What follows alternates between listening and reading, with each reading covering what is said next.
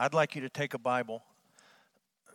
Eventually, we're going to end up in 1 Samuel 29 and 30. I'd also like you, as we begin, to find Matthew chapter 20. So you can maybe mark those pages, 1 Samuel 29 and 30, and then Matthew 20. I don't know about you, but sometimes the holidays can feel like the most exhausting time of year, with all the travel and all the things that you have to do, and the calendar fills up, and just the activity and the busyness of it. I don't know if you noticed, but we just sang hymn 93, It Came Upon the Midnight Clear, and I just want to read you the third verse that we sang just a minute ago. All ye beneath life's crushing load, whose forms are bending low, who toil along the climbing way with painful steps and slow. My guess is you felt like that at some point in the last year. Maybe today, maybe this last week, maybe it's coming for you, but you felt like you're beneath a crushing load, you're bending low, you're toiling along, your steps are slow. And then the hope of Christmas, the hope of the gospel is, look now, for glad and golden hours come swiftly on the wing. Oh, rest beside the weary road and hear the angels sing. The story we're going to talk about tonight is a story about people who needed rest. And I think that on some level you'll be able to relate to that. Just weariness, tiredness, fatigue, physically, spiritually, mentally, emotionally, all of it. On some level you've experienced what we're going to talk about tonight. And there is hope. We're going to see it tonight and see how that hope changes us. So I want to begin with a story. I want to tell you a local story about a guy in this area who needed to build some fence. He needed to build some pipe fence, something similar to that. Okay, he needed a decent amount of pipe fence built, and he needed it built pretty quick. And so he said, I need to hire some guys to help me build this fence. And so he had arranged with some fellas. He said, I'll meet you at this place at this time. I'll pick you up before the sun comes up. We'll go out to the location. We'll start working on the fence. So he picks these guys up. He takes them out. They start early. Long before the sun comes up, they start working on this fence. And good crew. They're working hard. About mid-morning, the guy who needs the fence built, he runs into town and he says, hey, I got to go get some supplies. So he goes to get some supplies. And while he's in town, he runs into some guys that he knows. They're just sort of there at the shop. And he says, hey, I need more hands. Do you guys want to come work? So they say, absolutely. We're looking for work. He takes them out, and he sort of adds to his crew. Now he's doubled the size of his crew. Before long, everybody gets hungry. It's lunchtime, so he runs into town, and he goes to Taco Villa, and he gets a big bag of bean burritos, and he drives them back out. And while he's driving back, he sees some guys that he knows. And he says, hey, I need this fence built. We're not making progress fast enough. Would you like to come help? They say, absolutely, we'd love to come help. So he sort of adds to his crew as he's coming back with lunch. It's 4 o'clock. It's happy hour at Sonic. Everybody needs a vanilla Dr. Pepper, so he runs in, and he's parked there waiting on his Dr. Peppers at Sonic, and he looks across the way, and there's some guys sitting in a truck at a stall, and he says, hey, I know those guys. I wonder if they would want to work. So he goes over, and he asks them. They say, yeah, you buy us a vanilla Dr. Pepper, we'll come work for you. So he adds to his order, gets the Sonic drinks, takes them back. 6 o'clock dinner, same thing happens. He goes in for dinner, comes back. He's added to the crew. He's picked up some more guys. And then it's starting to get late, but everyone's hungry. So he goes in for a DQ Blizzard run. And he's picking up blizzards for everybody. And there's some guys, Phil's there eating a blizzard. And he says, hey, maybe you guys want to come and work with me.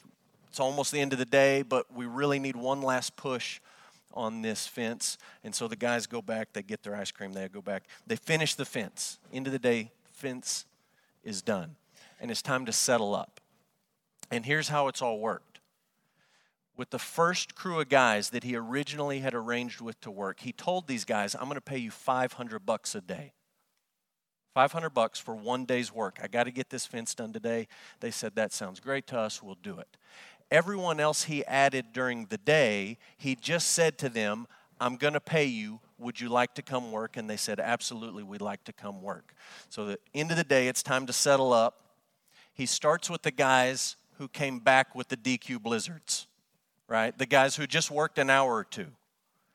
And he lays down on the table $100 bill, $200 bill, $300, $400, $500. And those guys say, it's the greatest day's work I've ever done. Free DQ Blizzard. I was here an hour and a half. I really just sort of picked up when you guys were putting the finishing touches on it. $500. That's fantastic. Next group of guys walk up. Guys who came with dinner. $500. Pretty good deal, right? Come back, eat dinner, work a few hours in the evening. It's not hot.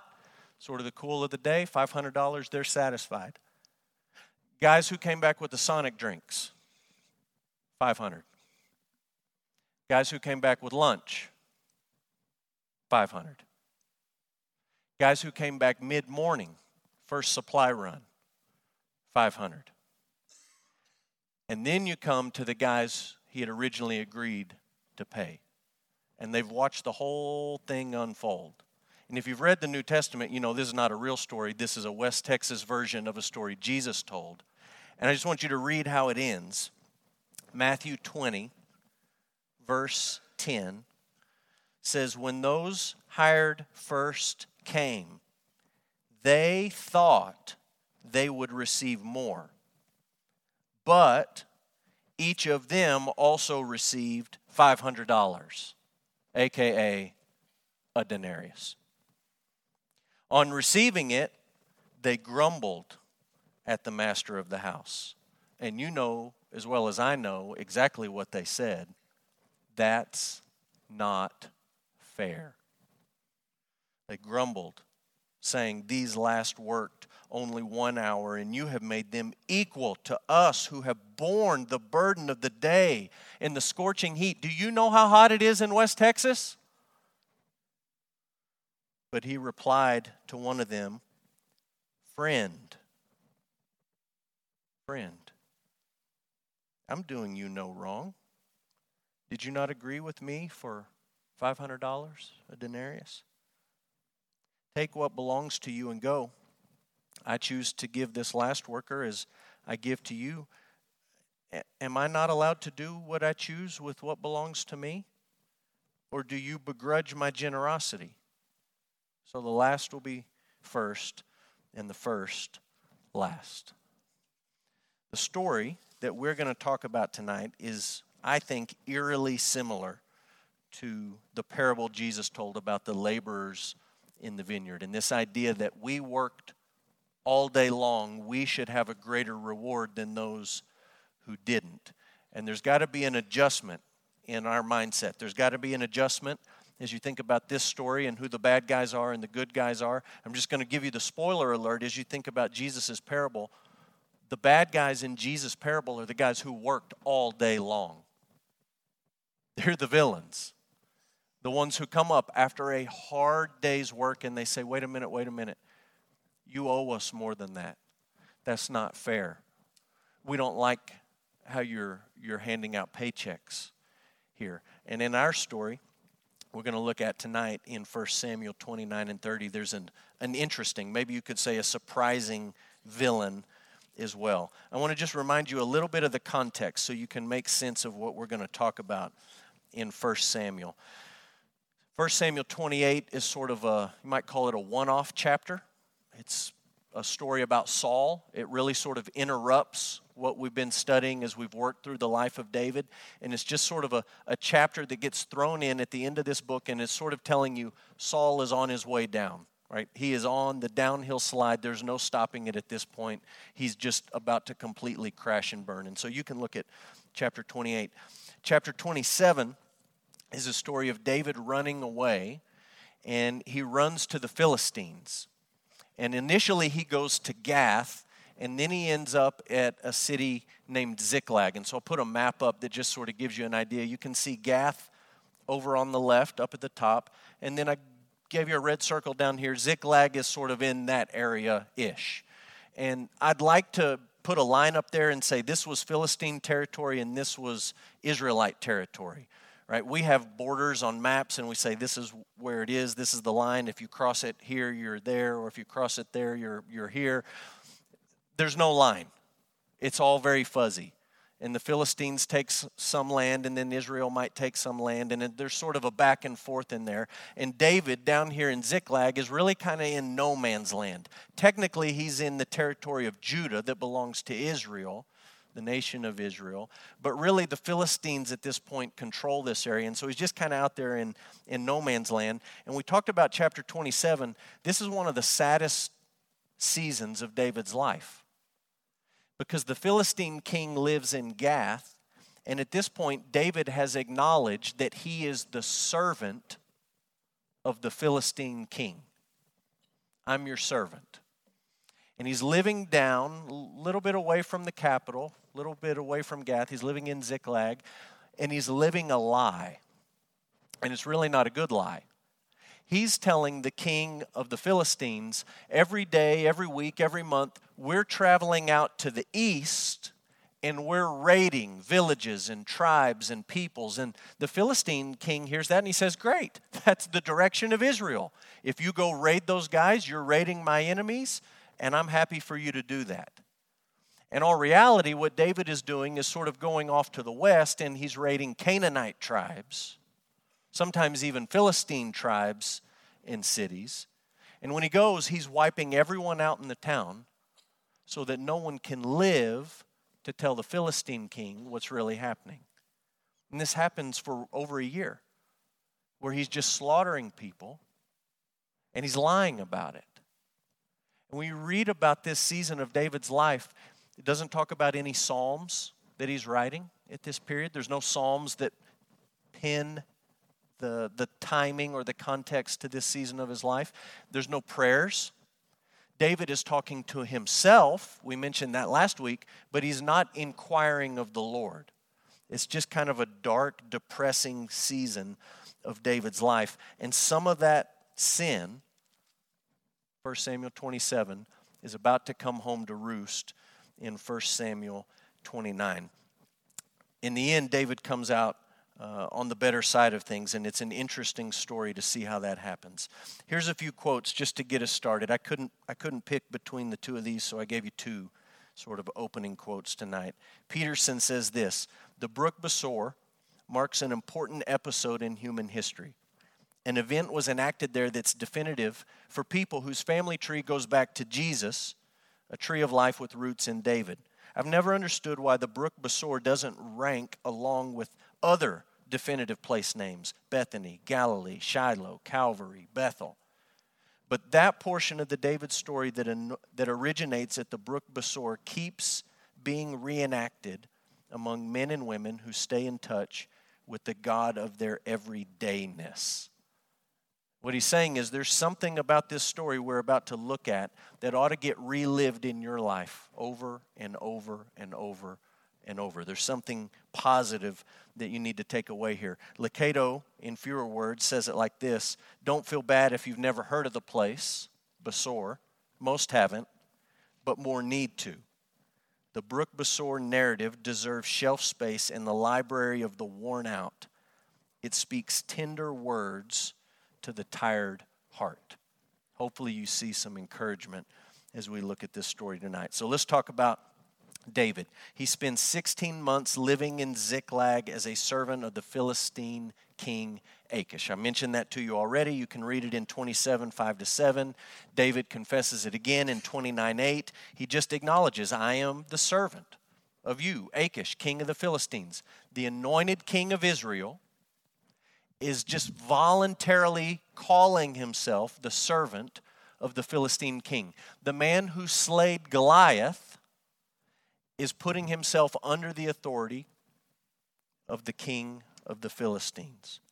This sojourn, this time he spends in Ziklag, led to a disastrous scenario. The anointed king of Israel was prepared to march into battle against Israel.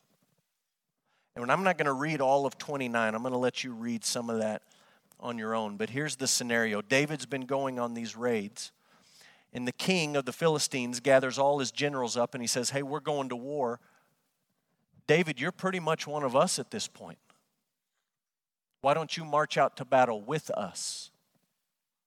And David's kind of backed into a corner here. What are you going to do? You can either admit that you've been living a lie for over a year and face the consequences. There's the king and all of his generals and all of their armies. You can deal with the consequences in that way, or you can just sort of say, okay. And David says, okay. And they pick up their weapons, David and his men, and they march out. Just think about what I'm saying to you. March out with the Philistines as they're preparing to attack Israel. How is David going to walk that back later if he becomes king? I mean, you know the political climate we live in. People are people. We've always played the gotcha game. Can you imagine David later being anointed king or people wanting to anoint him king and saying, wait a minute. He fought with the Philistines. I mean, it'd be like somebody 20, 30, 40, 50 years ago running for president saying, I was a Nazi soldier.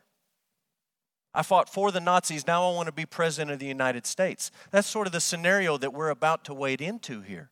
The king of Israel is marching out to battle with the Philistines, and they're about to attack Israel. In the end, it's not David that puts an end to it. David's just sort of along for the ride here, and eventually the Philistine generals say, hey, Achish, we don't really want him to come. We think you ought to send him back. And there's some drama. David sort of puts on, and you can think he's putting on an act or he's being genuine, but David sort of says, hey, I'm ready to go. I'm ready to fight. And the generals say, no, we don't want you to fight. There's a previous episode you can read about 1 Samuel 14. There was a group of Hebrew defectors that fought with the Philistines. They march out to battle, and at the last second in the middle of the battle, they turn against the Philistines and fight with Israel. Maybe the generals remembered that. And maybe in the back of their mind, they thought that's what David was going to do. Maybe that's what David was going to do. We don't know the answer to it. What we do know is he is literally marching into battle with the Philistines, and God, through these Philistine generals, God uses them to spare David from this disastrous moment. And David and his men turn around, and they start to go back to Ziklag. Now, I found a picture that sort of, I think, shows you what it was like for David and his men to walk away from this battle and to go back to Ziklag. Here's the picture. You ready? Okay. Out of the frying pan, into the fire. I mean, look, the frying pan was bad for David, right? You're about to fight your own people. You're the anointed king of Israel, and you're about to go fight them in battle. But now it gets even worse for David. Right? He spared the battle, but he goes home, and I just want you to read with me what happens in Ziklag. David and his men return to Ziklag. They find the city burned, and their families are captured. The city's burned, and their families are captured. This is where I want us to do a little bit of reading. 1 Samuel 30, verse 1. David and his men came to Ziklag on the third day. So they've been walking for 3 days. The Amalekites had made a raid against the Negeb and against Ziklag. They had overcome Ziklag and burned it with fire and taken captive the women and all who were in it, both small and great. They killed no one, which is unusual, but they carried them off and went their way.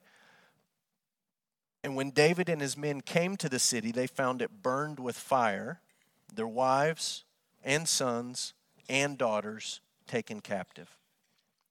I just want you to listen to what we're about to read in these next verses. David and the people who were with him raised their voices and wept until they had no more strength to weep.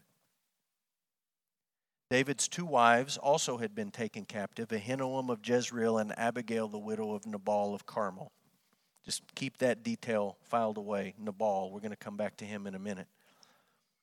David was greatly distressed, for the people spoke of stoning him, because all the people were bitter in soul, each for his sons and his daughters. And we're going to stop right there. the middle of verse 6. I don't know how you and I try to imagine and put into words the emotion that these men were feeling in this moment. They've been right on the edge of a very stressful situation. We're about to march into battle with the Philistines and fight our own people.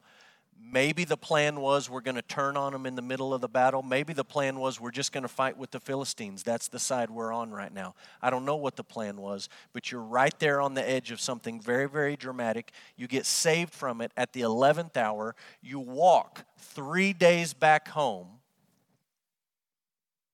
and on the horizon you can see the smoke. You can smell it. You walk into your town, your home base, everyone's gone. Everything's burned. Your wife is gone. Your kids are gone. Your grandkids, gone. Everyone's gone. Verse 4, they wept until they had no more strength to weep. Verse 6, they were greatly distressed. David was greatly distressed. The people spoke of stoning him. This is what I mean, out of the frying pan and into the fire. You're in a really, really tough spot. You get out of it. You're exhausted after a 3-day march, and you're right back into it. Now it's your own people who are turning on you, right? The buck stops with David. And there's conversations taking place amongst these 600 men. They're not nice men. They're bad dudes. They're killers. There's talk about stoning David. Now look, I'm just going to make a point here. If you hear a rumor that someone in our church is sort of floating the idea that we're going to get together and stone you, you probably don't have to believe it because we're a bunch of softies. Not going to happen. Right? You might hear it and say, I think I might become a Methodist. Those guys are kind of mean. But you're probably not really going to think that when you walk in the building, you're going to get hit with rocks. That's not us. We might do a lot of rotten things. We're not going to do that thing. These guys talking about killing David, they'll do it. They've done it before. It wouldn't be their first kill for any of them. And they're putting their heads together in secret conversations, and some of them obviously not so secret, saying, let's kill him. So David is facing physical danger and emotional danger. Physically, there's a mob that wants to kill him. They want to pick up rocks. They want to throw them at David until he's dead. Emotionally, I want you to think about where David's at right now. He is literally at this moment entirely and completely alone. You ever heard the phrase, you feel alone in a crowded room? Right? That's David. He's got 600 guys standing around him. He is completely alone on every level. He's separated from his nation, living as an exile. He's separated from his family. Some of them are estranged at this point. Some of them have been kidnapped, but he's completely separated from his family. He's separated from his best friend, Jonathan. He's separated from his Lord, and I mean that lowercase l Lord, Achish, right? At least with Achish, he had sort of an ally. The whole thing might have been based on a lie, but Achish actually did like David. He's separated from him now. And now he's separated from his own men, his own army, because they've turned on him and they want to kill him. Worst of all, he's separated from the Lord, capital L-O-R-D. Up to this point in the story, he's not praying, he's not singing, he's not writing psalms, he's not inquiring of the Lord. All he's doing is listening to himself and focusing on the enemy. Lucado says it this way, a man all alone like that, he's a psycho in the making. He's rejected by every significant circle in his life. This could be his worst hour, but he makes it one of his best. And there's a beautiful picture here of where do you turn when you literally have nowhere else to turn. And you've heard the expression, I've hit rock bottom, I've come to the end of my rope, I've run through all my resources, I've burned all my bridges. That's David in this moment. There is literally nowhere left for him to look for help. It's an act of God's grace that God has brought him to this point. When you get to that point in your life, you may not feel like God is being very gracious to you. You may feel like God is crushing you. You may feel like God is pressing you. You may feel like God is not concerned for you. But when He brings you to the end of all the other options that you've been turning to, that's an act of His grace, and He's being gracious to David. David found strength by turning, finally, to the Lord. In the middle of his distress, he finally turns to the Lord. He's got nowhere else to look, and so he finally looks towards the Lord. Let's read 1 Samuel 30, verse 6, the rest of verse 6 through verse 10. David was greatly distressed, for the people spoke of stoning him, because the people were bitter in soul, each for his sons and his daughters. You understand that? But David strengthened himself in the Lord, and it's all caps. He strengthened himself in Yahweh, his God. And David said to Abiathar the priest, right? He's talking to the Lord. He's talking to the priest. He says to Abiathar the priest, the son of Ahimelech, bring me the ephod. So Abiathar brought the ephod to David. David inquired of the Lord. If you're reading this, and you've been reading the last few chapters, you get to that phrase and you say, finally. What have you been waiting on? Why didn't you do this when you were marching out with the Philistines? Why didn't you do this when you were raiding these villages and killing everybody? Why didn't you do this when you were calling yourself the servant of the king of the Philistines? Finally, David inquired of the Lord, shall I pursue after this band? Shall I overtake them? He, that's the Lord, answered him, that's David, pursue, for you shall surely overtake and shall surely rescue. So David set out, and the 600 men who were with him, and they came to the brook Besor, where those who were left behind stayed. You don't know about that, but you're about to. Verse 10, David pursued, he and 400 men. 200 stayed behind, underline this phrase, who were too exhausted to cross the brook Besor. Just file that in your brain. Why did they stay? They were too exhausted to cross the brook Besor. This is not the mighty Mississippi. This is not like they couldn't make the swim across torrential waters. This is quite literally a brook. Seasonally, it might completely dry up. This is not hard, but they are so exhausted they can't cross, and so 200 of them stay. David leaves 200 tired men at the brook. I just want you to think about, if you can, putting yourself in the shoes of those who stay, the 200. Licato asked this question, how tired does a person have to be to abandon the hunt for his own family? It's pretty tired, right? March 3 days back. You weep until you have no more strength to weep. You march off again to try to get back everything that you've lost. And at some point you just say, I can't go one more step. I can't cross the brook. If you're going to go on, you're going to go on without me. I know it's my wife. I know it's my son. I know it's my daughter, but I can't go on. How tired does a person have to be to abandon the hunt for his own family? He makes this point of application. The church has its quorum of such folks. Good people. Godly people. Only hours or years ago they marched with deep resolve, but now fatigue consumes them. They're exhausted, beat up, worn down. They can't summon the strength to save their own flesh and blood.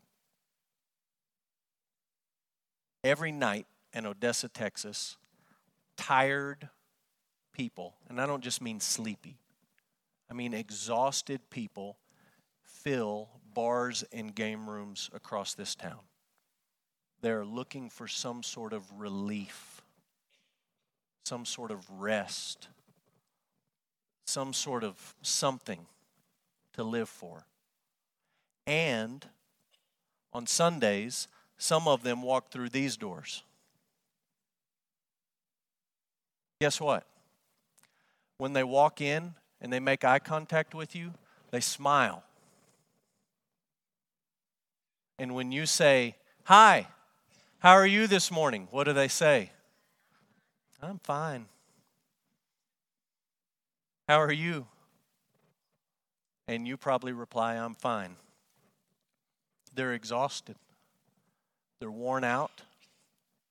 They're hurt. They're discouraged. They're depressed. They don't even know why they walked in the doors that particular Sunday morning. And there's a question, what are we as a church going to do with those people? What are you going to do when those people walk through the door? This kind of fatigue, what's it caused by? Age, sickness, defeat, disappointment, divorce, family issues, parents or children, addiction, job loss. What are you going to do with these people? You basically have two options. You can cut off the dead weight and say, "Look, pull yourselves up, or we're leaving you behind." Or we can graciously let them rest for a while. What are we going to do with these people? 200 are left at the brook Besor. David took 400 men, and he recovered the people and the possessions. 200 stay, 400 go and fight. I'm going to let you read about the fighting, verse 11 to 20. Here's the Cliff's Notes. 400 take off. They find a half-dead Egyptian. He had been abandoned by the Amalekites because he was too tired to go on, so they just left him, dead weight, leave him behind. He helps David find the Amalekites. They're overconfident. They haven't set a guard. They're probably drunk. Locato says they were sitting ducks, and pretty soon they were dead ducks. David and the 400 men swoop in. None of David or his men die in the battle. They get everyone back who had been taken from Ziklag. They get all of their stuff back, plus they get all the stuff that the Amalekites had. In the end, they're coming back from this battle, David and the 400, richer than they were before the whole thing happened. No one dies. They all go home with more money in their pocket. David, this is the greatest part of the story. David insists that the 200 tired men are treated graciously. And I just want to read with you 1 Samuel 30, starting in verse 21. It says, "Then David came to the 200 men who had been too exhausted to follow David." Remember, we read that up in verse 10. They left them because they were too exhausted. And the author tells you again, they were too exhausted to follow David. They had been left at the brook Besor. They went out to meet David and to meet the people who were with him. And when David came near to the people, he greeted them. He greeted them, the 200. He didn't thumb his nose at them. He didn't roll his eyes at them. He didn't say, "I hope you had a good nap." He didn't say, "Man, we could have really used you guys." He greets them. Then all the wicked and worthless fellows among the men who had gone with David said, "Because they did not go with us, we will not give them any of the spoil that we have recovered, except that each man may lead away his wife, children, and depart." So you hear what they're saying? Here's the 400 walking up, the 200 are coming out, and the wicked, worthless fellows say, "Look, I don't want your wife, and I'm not raising your kid, but you're not getting any of your stuff back. I'm going to send your family home with you, but you're not getting any of the money. You're not getting any of the animals. You're not getting any of the clothing. You're not getting any of the spoils. None of it. You didn't come." David said, verse 23, "You shall not do so, my brothers." You remember in the parable When they complained, the master came, and what did he say to them? Friend. Friend. Don't I get to do with my money what I want to do, friend? David says here, you will not do this, my brothers, with what the Lord has given us. And you ought to underline that phrase. The Lord has given us. He has preserved us and given into our hand the band that came against us. Who would listen to you in this matter? For as his share is who goes down into battle, so shall his share be who stays by the baggage. They shall share alike. And he made it a statute and a rule for Israel from that day forward to this day. Okay, put the pieces together here. The 400 fighters did not want to give the plunder to the 200 nappers. The fighters said, we're not giving any of the plunder to the nappers. And I'll be honest with you. I'll just be honest. There is something deep in my soul that really resonates with the fighters. There is something in me when I read this story that says, shouldn't you at least take a little off the top? Okay, we're going to give you your family back. We're going to give you your stuff back. But surely we're not going to give them what we took from the Amalekites, are we? We're going to be square with them. But surely the guy who stayed and took a nap by the brook, doesn't that sound nice? I'm just going to lay down by this brook and take a nap while you go fight. Surely we're not going to give him an equal share. The 200 nappers would have been shamed by their families. This really isn't mentioned in the story, but I just want you to think about it.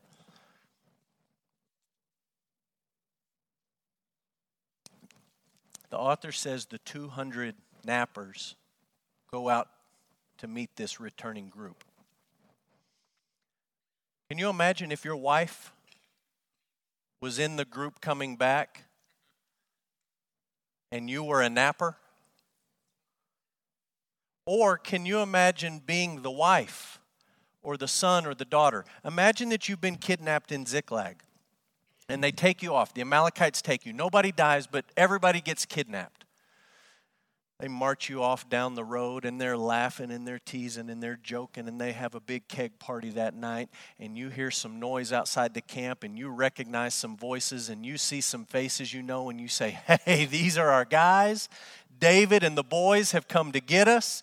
And you're looking around and you say, there's Joe's dad and there's Jimmy's dad and there's Bob's husband or Susan's husband. I hope it's not Bob's husband. There's Susan's husband, whoever.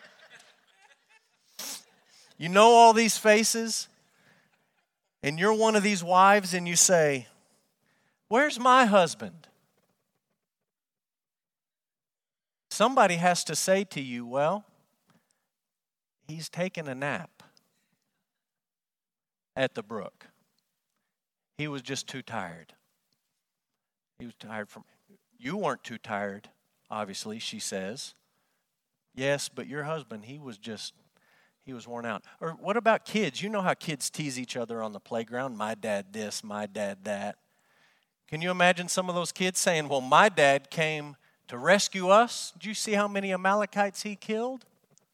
Man, he was cutting throats left and right. It was fantastic. What did your dad do? Oh, that's right. He took a nap. He didn't even come for you. These guys are about to be humiliated. One of the authors I read had a quip that went something like this. You can imagine the wives saying, oh, my husband stayed at Besor. I'll tell you who's going to be sore when I get back. Lucado says, rescued wives, angry. The rescuers, resentful. What about the 200 men who rested? Worms have higher self-esteem. They feel as manly as a lace doily. A Molotov cocktail of emotions is stirred, lit, and handed to David. What are you going to do, David? You got everything back. You got 400 guys that went to fight. You got a lot of stuff to divvy up, and you got 200 guys who stayed back and took a nap.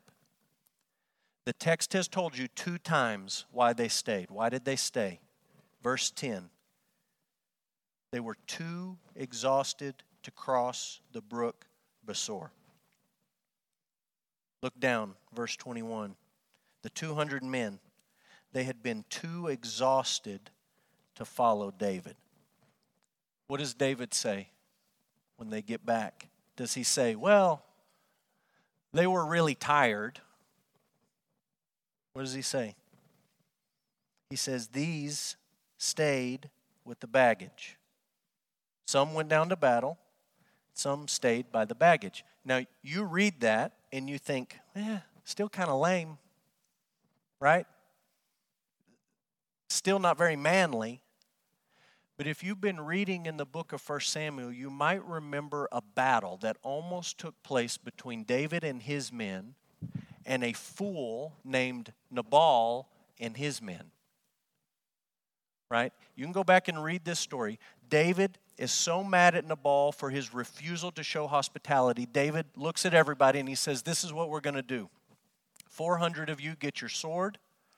200 of you are going to stay here and guard the camp. 400 going to fight, 200 staying. That was the plan. That was the tactical strategy. We're not going to leave ourselves defenseless, but we're going to take out this fool, and some of you are going to stay here with the stuff. It didn't end up happening because Abigail intervened. But that had been a previous military plan. What does David do when he has the opportunity to shame these 200 nappers? He could have very easily said, they were just really tired. They needed a rest. We gave them a rest. It would have been true. He wouldn't have been lying. He wouldn't have been slandering anybody. But instead, he helps them save face, and he says, you know what? Some of us went to fight. Some of us stayed with the stuff. On the surface of it, it's not a great excuse because the Amalekites had all the stuff. But some of us stayed with the stuff. David is dignifying their rest. He's not laughing at them. He's not teasing them. He's not mocking them. He's not putting them down. He's not making them second class. He's simply saying, we're in this together. We're in this together. Some of us went and fought and some of us didn't. David refuses to throw these guys under the bus. He dignifies the rest of the 200 nappers and insists that they be shown grace because he knows that the battle had been won by the Lord. You remember what I asked you to underline? Verse 23, David said, we're not going to do this, brothers. That's not how it's going to go down. We are not going to do this with what the Lord has given us. We didn't win that battle. The Lord won that battle. We didn't get all that stuff back. The Lord gave it back to us. He knows who's behind it all. And he gives credit to the Lord. And in giving credit to the Lord, he says, why are we going to laugh at these guys? Why are we going to tease these guys? Why are we going to put these guys down? The Lord's been behind it all. We're all in it together. And we're going to be gracious to these men. Think about this. We're not only going to be gracious to these men, but we're going to make a rule from now on. This is how it goes. We're gracious with each other. We're not going to play on a merit-based point system. We're not going to keep score for each other or against each other. That's not how it's going to be. The ones who go fight, the ones who stay, we're all going to share in the victory. He dignifies their rest. One last thought, and this is hard for some of us to wrap our minds around. The men who didn't want to show grace to the 200 nappers are called worthless fellows. They're the bad guys in the story. Not the Amalekites, who are called the worthless fellows, those worthless Amalekites. It's the men who risked their lives to get back their wives and their children and their stuff, and the wives and the children of the stuff of the 200 men who took a nap. It's those men who come back and they don't want to share. They don't want to be gracious. They want to keep score for and against. the text calls them worthless fellows. All the wicked and worthless fellows among the men who had gone with David said, they didn't go up, we're not going to give them anything. In Jesus' parable, it's the people who worked all day long. All day long, who are the villains. Who come up at the end and say, you owe us more than what you gave to them. They're the bad guy in the parable. The worthless fellows. Peterson says, strong words it would seem for what sounds like common sense and plain justice. Most of us would say, I'm for common sense. I'm for plain justice. The math adds up. It makes sense that we would do it this way. Why would you call them worthless fellows? Until we remember who these people are and where they are. These are the men of Ziklag, with nothing in their backgrounds to be proud of. All of them picked up from a disreputable life and brought through no merit of their own into the net of God's providence of salvation. Everything they experienced was sheer grace. Who are these 400 men? They're the debtors, the disgruntled, the disenfranchised, the people who have been kicked to the curb by society, people who had no place in Israel. They're the ones, the malcontents who gathered to David. Everything they had was a gift of God's grace. David saw that. He hasn't seen it for a long time, but in this moment he sees it. And he says, the Lord gave us this victory. We are going to be gracious to our brothers. When you read this story, when you read Jesus and the parable of the laborers, you come away understanding this. When you experience the grace of God in Jesus Christ, when you experience that, it will make you a gracious person.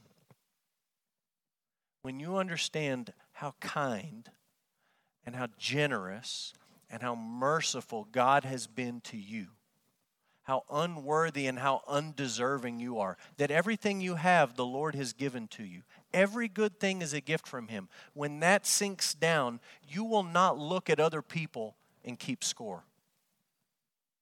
You will not look at other people and hold grudges. You will look at other people and be gracious. Experiencing and receiving God's grace ought to make you a gracious person. And as a church, I circle back to what we read earlier. Tired, hurting, broken, worn out people walk into this building every Sunday, every Wednesday night. They sit and worship, they sing the songs, they fill the blanks out, they smile, they go home. They're crushed. What do we do with those people? Do we look at those people and say, man, you really need to start pulling your weight around here. You are the most worthless bump on a log I've ever seen. You are just are you glued to that pew seat? Can you ever get off of it and do anything? Do you know how many times I've worked in the nursery over the last 6 months? Why have you not taken a turn back there? I deserve better than being back there all the time. You're going to keep score? Remember, in the parable of the laborers, it's the bad guys who keep score.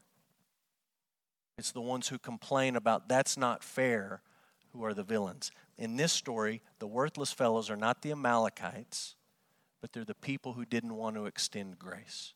When you have had an experience of God's grace in Jesus, you will be a gracious person to others.